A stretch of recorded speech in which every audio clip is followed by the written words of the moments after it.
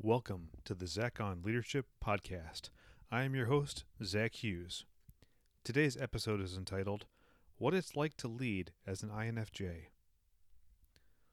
As a developing leader, I have taken many personality and leadership assessments over the years.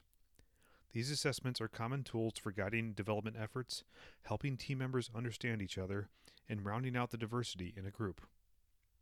In the halls of corporate IT at various organizations, I've often encountered many who would rather take a pass at this introspective analysis and get back to work. But this sort of thing has always intrigued me. I love psychology and philosophy, and take the Greek philosophy's maxim to know thyself seriously. I've always wanted to know why it is I do the things I do, why I like certain aspects of my life and work, and dislike other aspects. I also like to try and figure out other people. I've taken DISC, StrengthsFinder, InColor Insight, and countless other assessments. They are all great, but there's one assessment that has consistently spoken truth to inform my own self-awareness for decades now. The Myers-Briggs Type Indicator. MBTI. This is going to sound odd, but it's true. I first took the MBTI when I was 12 years old. My parents read the book Please Understand Me by David Keirsey and Marilyn Bates, and then we took the MBTI as a family together. We started using the language of the 16 personality dimensions in everyday conversation to describe why each of us behaved the way we did. INFJ.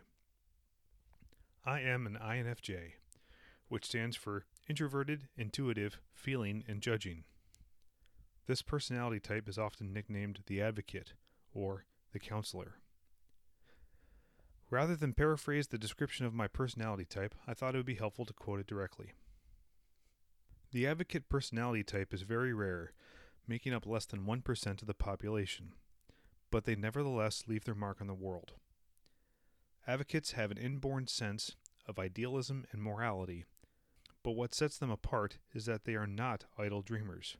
These individuals are capable of taking concrete steps to realize their goals and make a lasting positive impact.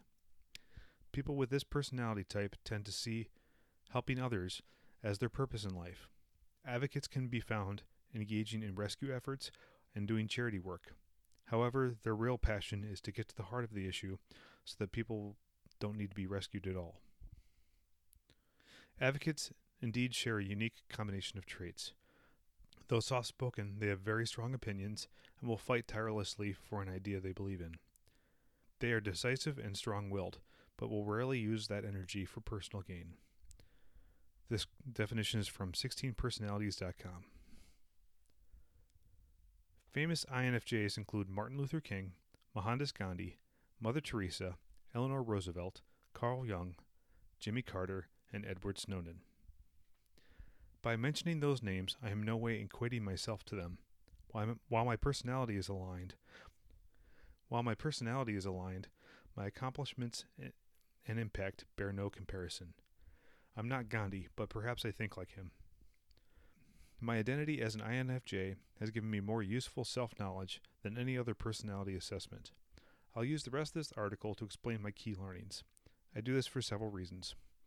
First, you can get to know me a little bit better. Second, perhaps my self-analysis will encourage you to do a similar reflection. Third, if there are any INFJs out there in my audience, please give me a shout out. I'm an introvert, and I work with people all day.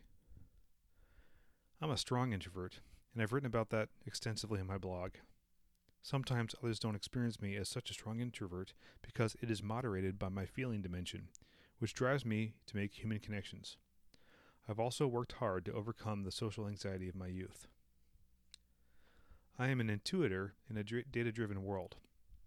Information technology and the data sciences are filled with the personality dimension sensor, which is the opposite of intuitive. I highly value the data-driven people around me because I know I don't have that personality dimension within myself.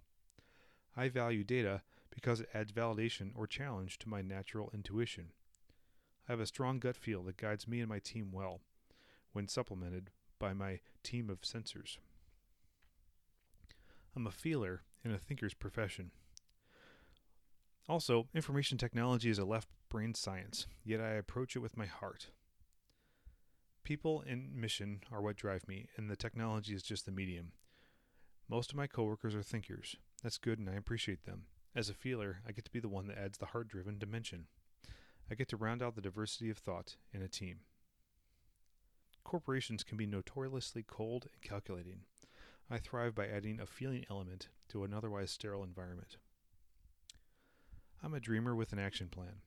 My head is in the clouds. My thoughts are constantly preoccupied with the future. I strive for the ideal. That's all great, but what makes it all work is my drive for organization and action. I am a judger, after all. That gives me the ability to create and execute a strategy. Without this last piece, I don't think I'd be an effective leader. Well, I'm not trying to infer that an INFP cannot lead, but the J in my INFJ is my superpower that turns ideas into done. I'm a walking contradiction. I've been studying my MBTI personality for nearly 30 years now. I recently started following Jen Graneman, an INFJ blogger at introvertdeer.com. While I'm not just like her, she has a good way of putting words into my experiences. One of them is that I'm a bit of a walking contradiction at times. She wrote a compelling article on the topic. Please check the show notes if you're interested in checking it out. I've also been told that I'm hard to get to know. The longer people know me, the more surprised they are about the different aspects of my personality that they didn't see coming.